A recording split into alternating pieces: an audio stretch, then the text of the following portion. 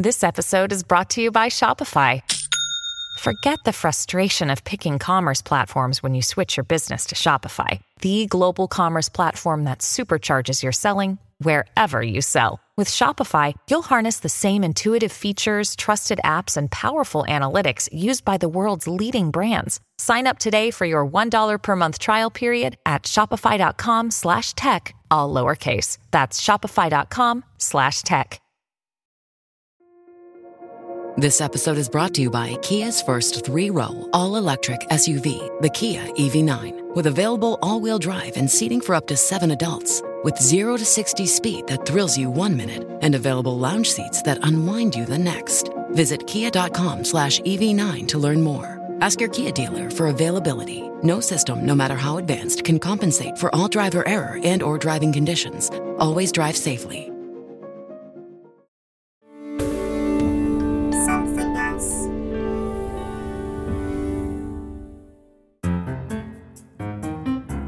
Flash, bang, wallop. Ooh, what a picture. What a photograph. I remember that song from a lovely film, sung, I think, by Tommy Steele. We are in the world of photography this week on Something Rhymes with Purple, the podcast all about words and language, the origin of words, the importance of language. And to make this possible, we have with us every week the world's leading lexicographer, in my view. She's very self-deprecating. She'd protest, but I don't know that there's anybody who knows more about words and languages than she does. It's Susie Dent. I like the way you said Dent, because frequently my name is mangled in emails, and you made a confession to me that you had done exactly that, didn't you? I did. It's quite funny. I called you Susie Det, D-E-B-T. I just typing it quickly, Susie Det. But that shows I realise how much I am in your debt. Oh, no, I've had worse. I've had Susie Dead before now. I must have had a cold that day when I was giving my name over the phone. If you're new to the podcast, essentially what happens is this. We get together once a week and we talk about words and language because we love words, we love language. And because Susie knows so much about the origins of words, she tells us when she knows, and if she doesn't know, she digs it out, about the etymology. What's the origin actually of etymology? What does that mean? The etymology of etymology. It goes back to the Greek for word, essentially. So it is obviously, as you say, the word detection part. It's the study of the origin of words, but also, crucially, the way in which their meanings have changed throughout history. And if you go all the way back to the very first root of etymology, you will find that it goes back to the Greek for true, which I love because etymologists are essentially speaking the truth about a word. This is our 160th episode, which means you can go back over 159 episodes where we're talking about all sorts of things. We take a theme usually and use that theme as a kind of springboard for a conversation. Last week, I think our theme was time. This week, our theme is photography.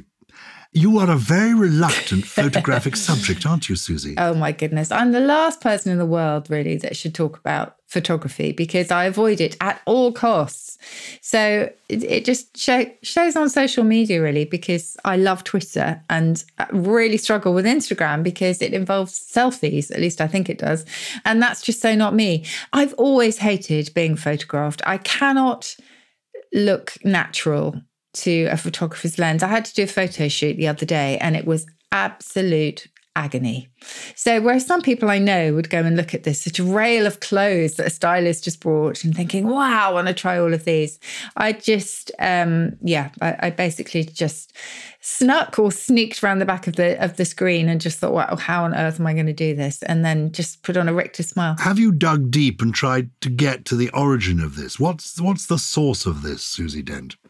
Why are you like this? I just don't like being above the radar, do I? I mean, that's just me. I love doing what I do. I love talking about words and I can do that publicly. I don't have TV nerves anymore. But when it comes to focusing on me, that's a totally different kettle of fish. That's just not really where I feel comfortable.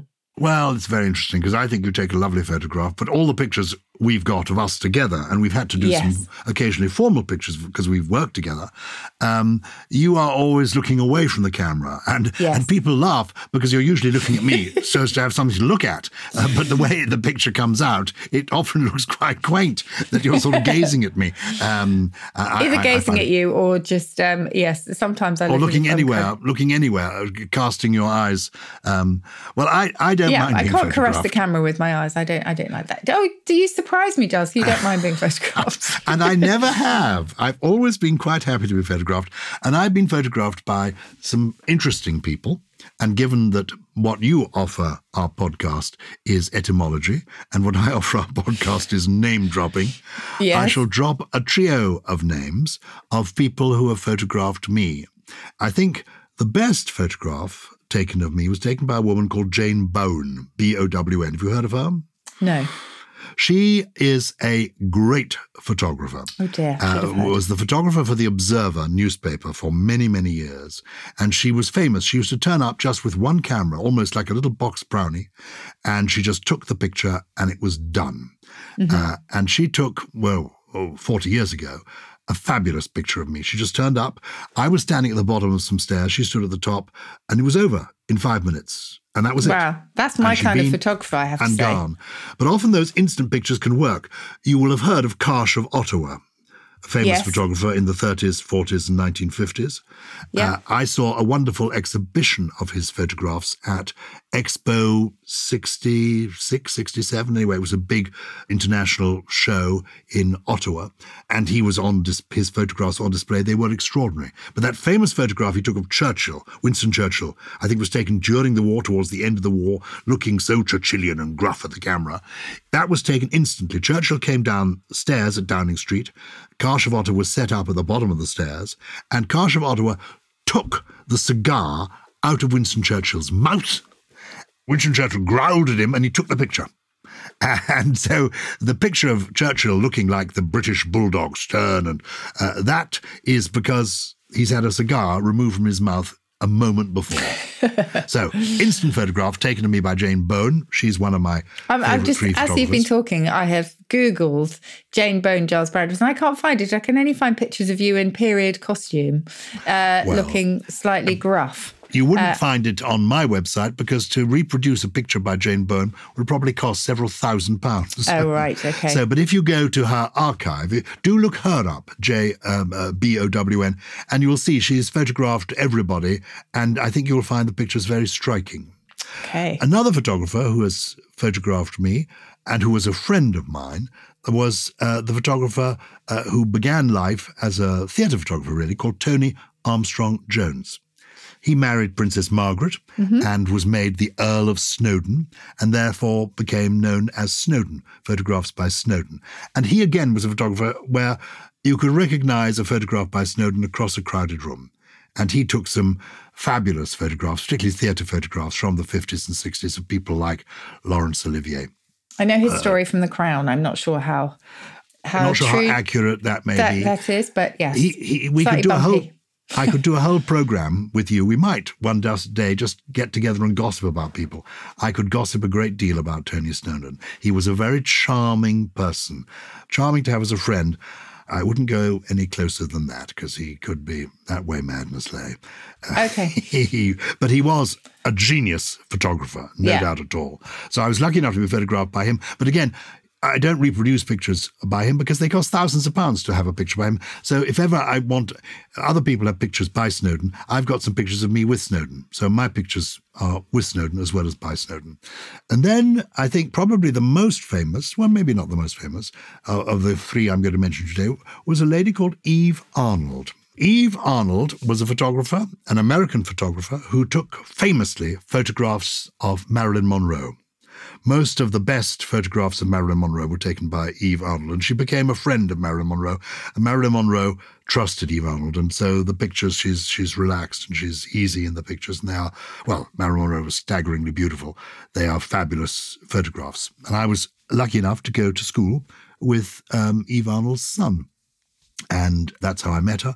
So when I was a boy, she took some photographs of me. So these are great photographers who I've been lucky enough to be snapped by over the years. But they are well-known photographers because they took pictures of rather more interesting and remarkable people than I. But nonetheless, it's exciting to have been photographed by the greats. Now, before we get to the origin of snap, let's get down to basics and etymology.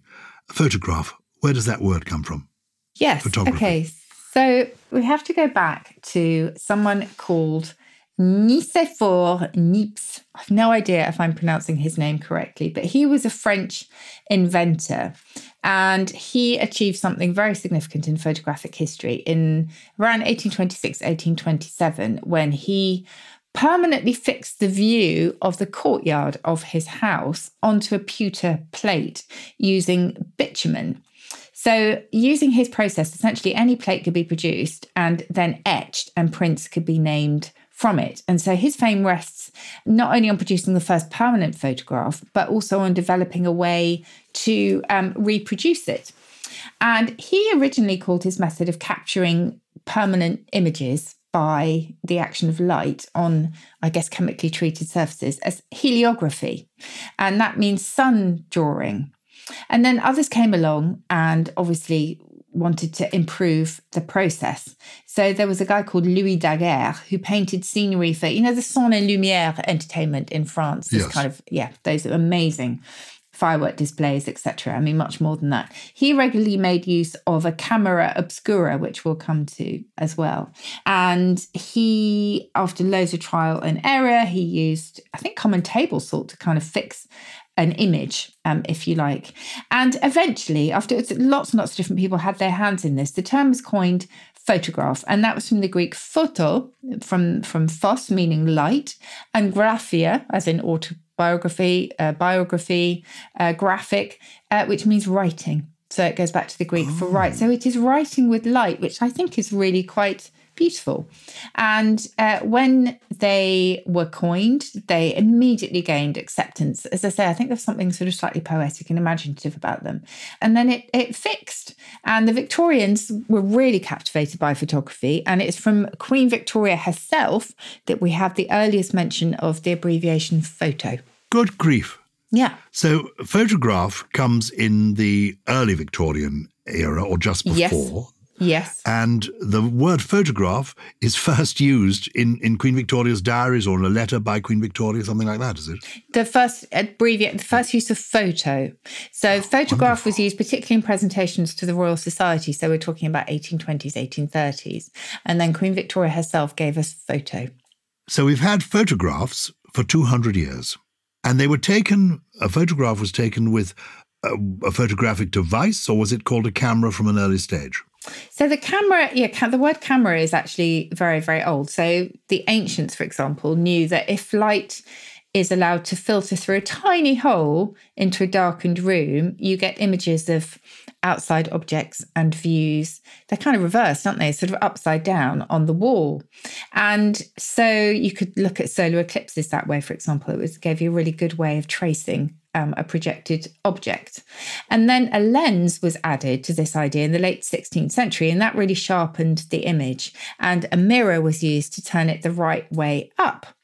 And of course, scaled down versions of these rooms then were produced. So they became kind of boxes, if you like. And a camera obscura meant a dark chamber, but actually it was mostly a box that reproduced this idea of the room where, the light had originally kind of filtered through. And then development of that into a photographic device began with the man that I mentioned, Nicéphore Niepce, who placed a light-sensitive plate inside, and he produced the first photograph, as I say, of his courtyard from an upstairs window. And so the full phrase camera obscura was fully fixed in the language. And then by the middle of the century, you had camera. Simple as that. And eventually... I would just say, Giles... Oh, sorry. Yes. No, go on. I didn't... camera is really interesting in terms of other members of the same family. So, as you say, it goes back to the Latin for a vaulted chamber. And that actually was borrowed from the Greek, as so often, which meant an arched room, if you like. But it kind of spread into lots and lots of different ways. So, of course, in Old French, you have chambre, which is a room. You also have a comrade, with somebody who shared the same room as you. Originally a camarade, so you can see the link with camera there. Gosh. And you have chum as well, which was originally a sort of chambermate. And just lots and lots of different kind of ripples from that idea of a vaulted chamber. That's fantastic. So the chamber, the room, chambre, your chambermate, as it were, your camaraderie, it's all the same word. All go back chamber, to that same root. Chum. Oh, I think it's completely wonderful. I love language. It's fantastic. So in these cameras, what do we put? In the early days, there was film was put once they trying to fix it on a piece of film. Where does the word film come from? Well, film is really old, but originally it meant a really fine membrane. So, for example, the membrane covering the eye or the brain or the stem of a plant, for example. And then during the 16th century, it was extended to describe any thin layer of anything. And then in the 19th century, it seemed a really good choice for the pioneers of photography because they applied it to the thin coating, the thin layer of light-sensitive emulsion that they spread on these photographic plates or paper. Very good. And the other details are things like negatives. All this is now ancient history. Well, except not. I was visiting the University of Chester the other day because I'm the chancellor of the university, and I was going around the department where they teach film and photography, and there they still have darkrooms where they work with all this original material.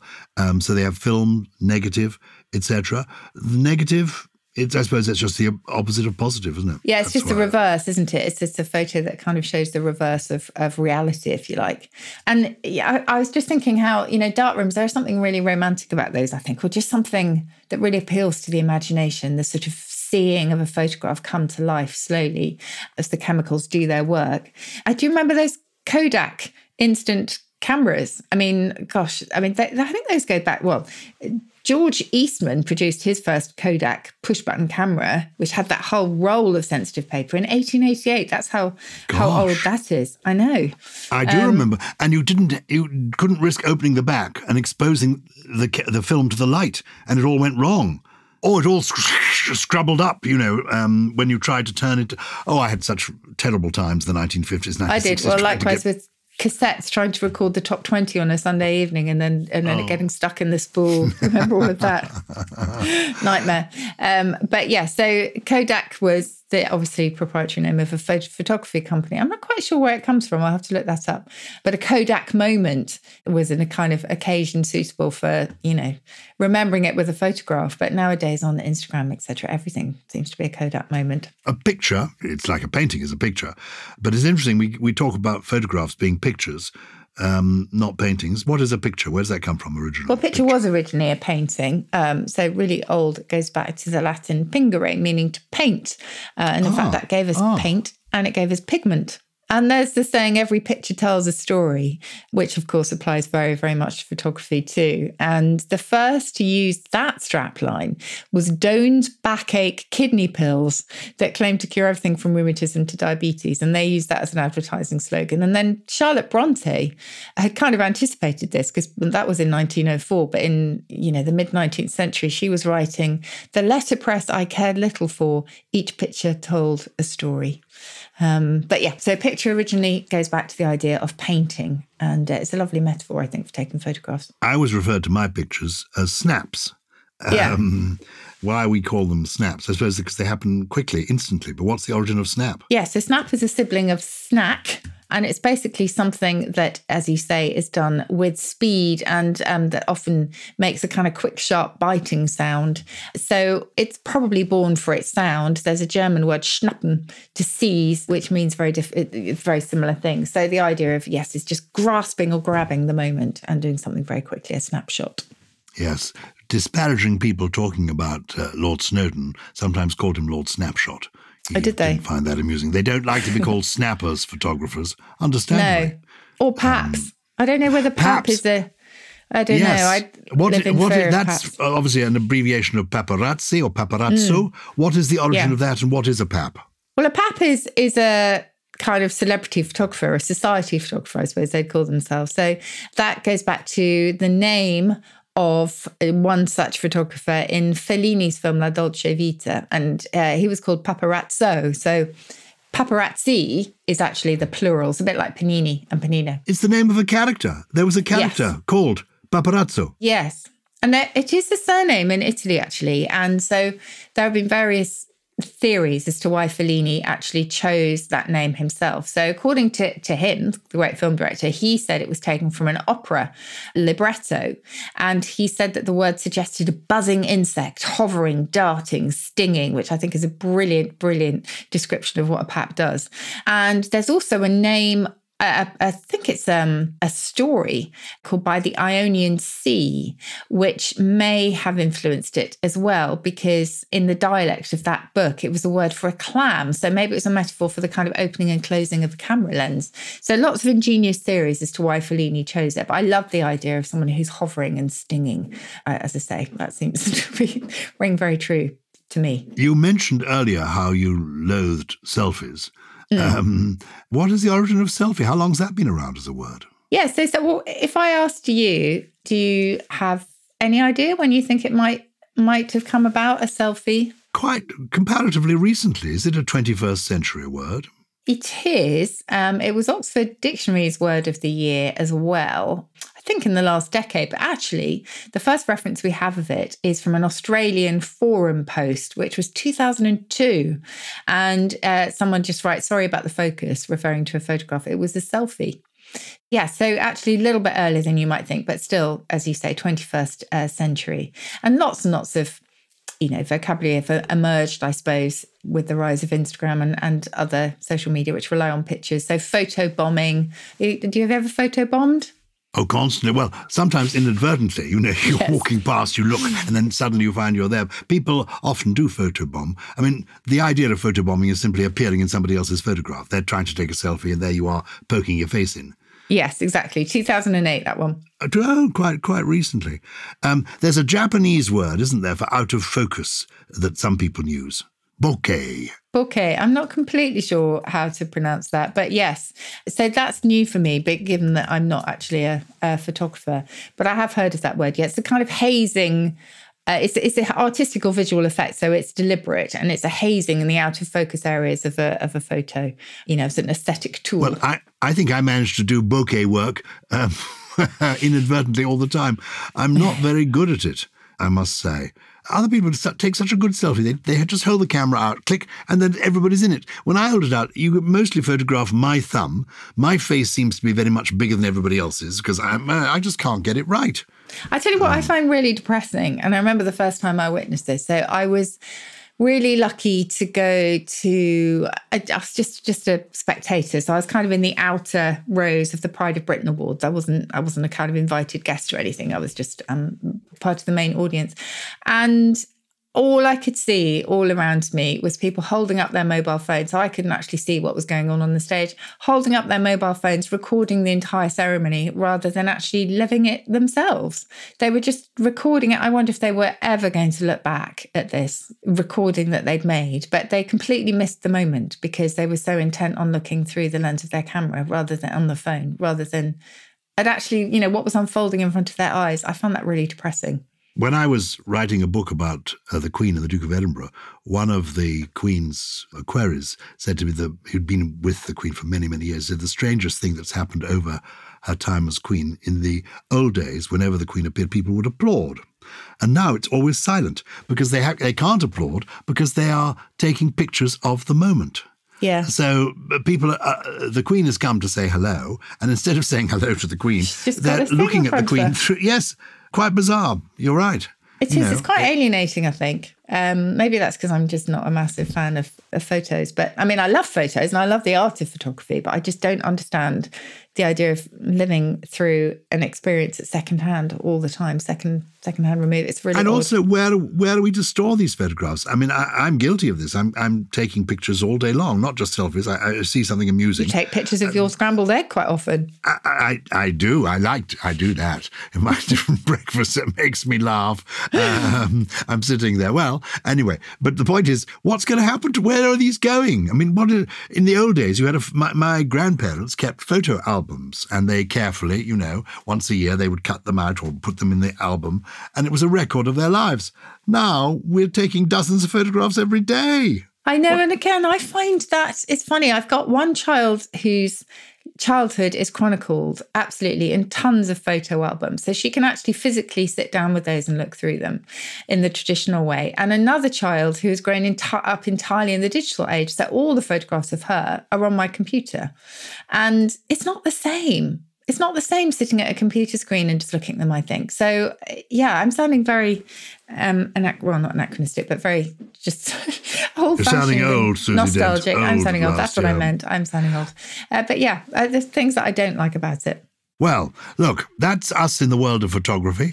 Let's flashbang. One's very comfortable, one's very uncomfortable. Yes, exactly. Maybe we should put out a picture of the pair of us today. You see, you look quite normal now. Oh, I know what I'm going to do. I'm going to take a photograph. Now, look, I should have done it with, oh, look, she's looking charming. There we are. Hey. I'm in my coat. Let me take my coat off. I'm will try. Here in my coat to keep warm. Well, I'll try and take another one now. Look, she's hiding behind her mug now, everybody.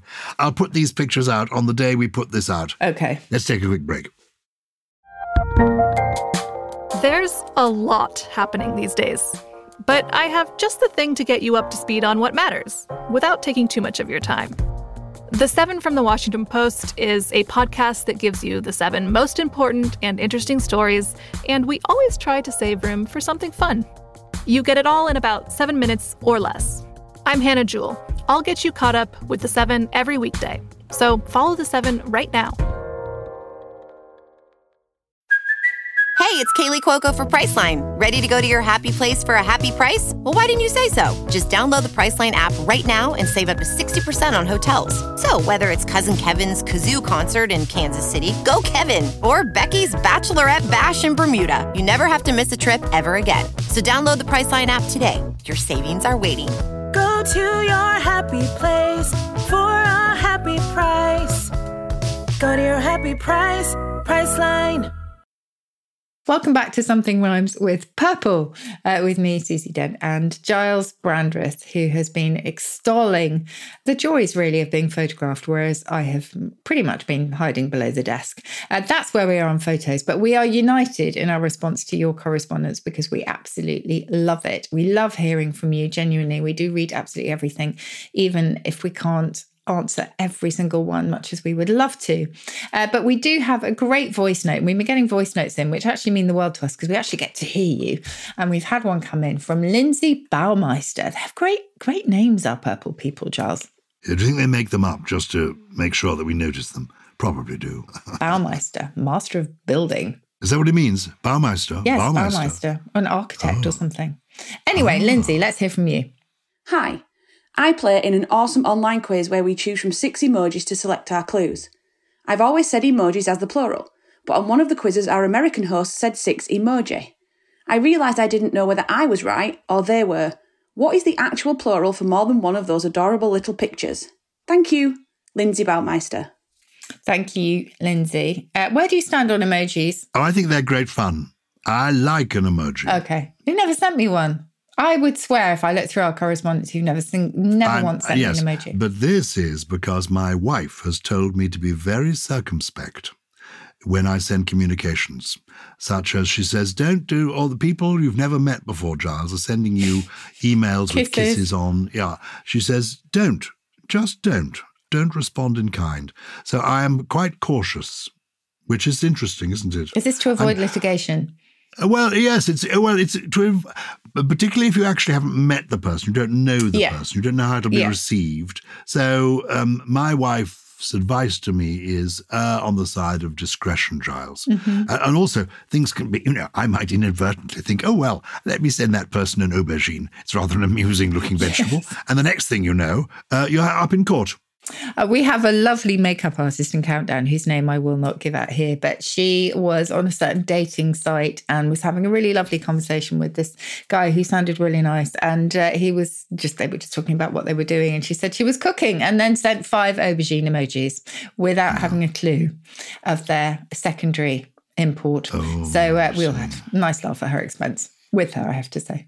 Well, what is the origin of the word emoji and what is the plural? Yes, sorry, Lindsay, we got carried away there. Well, it emerged in the 1990s and it's from Japanese, as you would have guessed, and where E is a picture and moji means a letter or a character. So is there an S at the end of it? Well, some house styles, and when I talk about house styles, these are the kind of editorial policies of certain publishing houses, several newspapers, etc.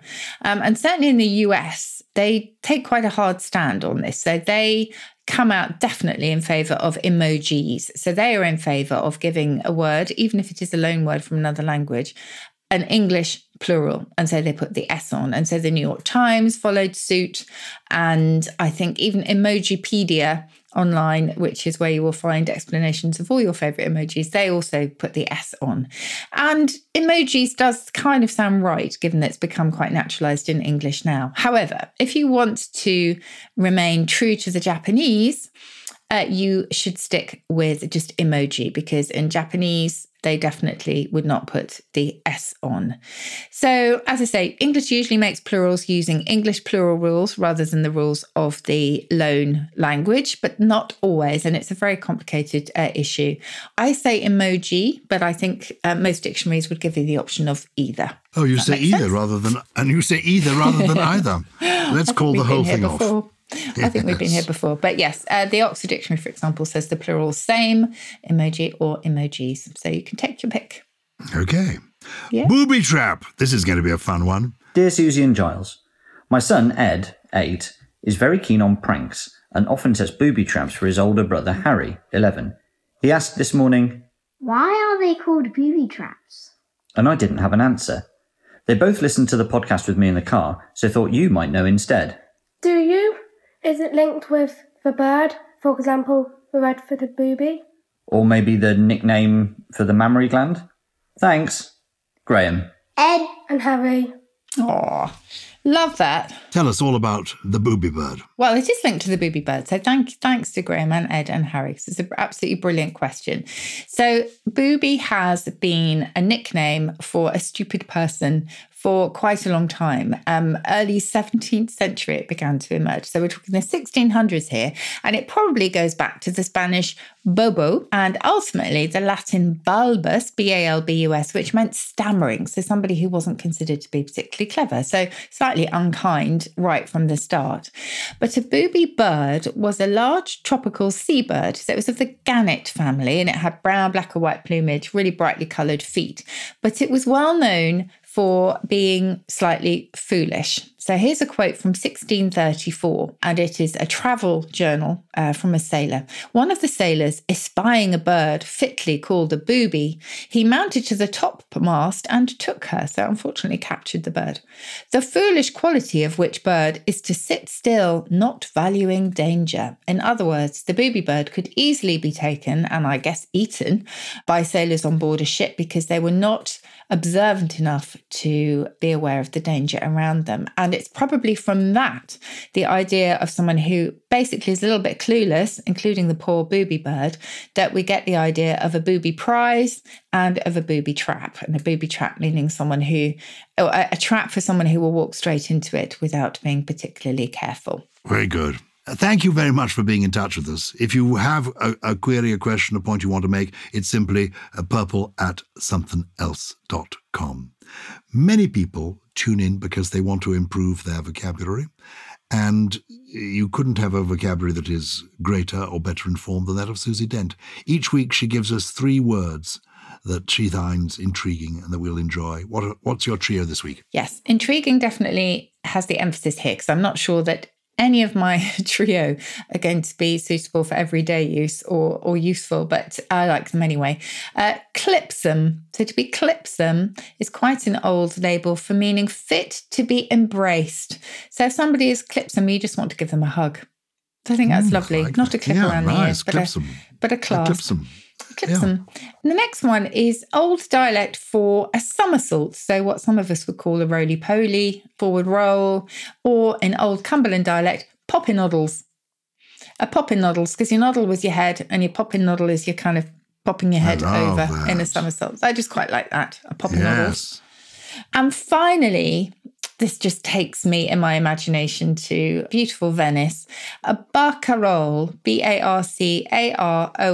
A barcarolle is the song of a gondolier. Not going to be particularly useful for any of us, as I say, in daily living, but I love it anyway. Oh, and Venice. I haven't been to Venice for years. It's such a beautiful city. Could it be the world's most beautiful city? It's just amazing. My daughter went with her family to Venice at Easter, which was a fantastic thing to do. And at Easter, my son and his wife and some friends got together for a poetry reading evening. And this is a fun thing to do. Have you ever done such a thing? No, I haven't. Some people find reading poetry tough. They think, it's not something they've done since school. But actually the way to do it, I think, if you want to reintroduce yourself to the world of poetry, it's a fun idea to get 2 or 3 friends together, some supper, a bottle of wine, and each come along and read a poem, and then talk about it. And it's quite a good way of actually discovering, do you understand the poem? Do the other people understand the poem? Is it important if you understand the poem or not? The fun of poetry. So I recommend that. It's a book club, but for poetry. It's a poetry club. Exactly. Exactly that. And it's not as heavy in terms of work as a book club. You just got to turn up with a poem to read, and it's over. And it can be a funny poem, serious poem, silly poem. Anyway, our son, Bennett, and his wife, who's an actress, Kasia Engler, they and a couple of friends of theirs who are actors who've been with the Royal Shakespeare Company most recently, they came and they read the poem by Shakespeare, Venus and Adonis, which I've actually heard it read once before. The actor Michael Pennington did a performance of it, and somebody played the lute while he read it, and puppets acted out the story of Venus and Adonis. The point is, it was fascinating, really enjoyable and interesting and accessible. And what I discovered from my son, which I didn't know, is that this poem was the best-selling poem of the Elizabethan age. Indeed, the best-selling book of the Elizabethan age. 10,000 copies sold. Isn't that amazing? Wow. People in Elizabethan times went out, of course there wasn't so much to do, and they bought copies of this and read it to one another. People wanted to have a copy of Venus and Adonis by William Shakespeare. Is that nice? That's beautiful, yeah. Right, looking forward to this. You'll be pleased to know I'm not going to read it to you because it would take 1 hour and 22 minutes, which is the length of time it took them to read it to us. So they got through the bottle of wine and the bits of pizza while they were reading. I'm going to read you a sonnet by Shakespeare, a well-known sonnet, Sonnet 116. The reason is Shakespeare is in the air because we've just passed his anniversary. Shakespeare, we know, died on the 23rd of April, 1616, and we think he was born around the 23rd of April, 1564. So here is a poem that he wrote as a young man, sonnet. It's 116 in his sequence. Let me not to the marriage of true minds admit impediments. Love is not love which alters when it alteration finds, or bends with the remover to remove. Oh no, it is an ever-fixed mark that looks on tempests and is never shaken. It is the star to every wandering bark, whose worth's unknown, although his height be taken. Love's not time's fool, though rosy lips and cheeks within his bending sickle's compass come. Love alters not with his brief hours and weeks, but bears it out even to the edge of doom. If this be error, and upon me proved, I never writ, nor no man ever loved. Oh, yeah. It's just breathtaking, isn't it? It's good stuff. Such a short life, just you reminding us of his birth and death dates, just how much he achieved in those, 52 years? I know, 52 years, extraordinary. Yeah. And I think for the last couple, he wasn't writing at all. He was just counting the money and trying to get back into Anne Hathaway's good books. That's what you've got to do, chaps, at the end of the life. Try to make it up to the wife if you can. I'm just throwing in a bit of philosophy at the end of the show. Is that it? Is that all we've got time for? Oh, If people like poetry, I ought to mention that we have this special thing. Purple Plus Club is the special thing, which will give you some bonus episodes on words and language. And you can find out all about it in the regular programme description. So yes, we'd love it if you could join us for those. And we are really grateful that you joined us for this. So thank you so much for your company. And please do get in touch, keep getting in touch, because we love hearing from you. purple@somethingelse.com. Something Rhymes with Purple, as always, is a Something Else production. It was produced by Lawrence Bassett and Harriet Wells, with additional production from Chris Skinner, Jen Mystery, Jay Beale, Teddy Riley, and the Invisible Man himself. I haven't seen him for a while, Charles. No, but he's clips them when you do. It's Gully.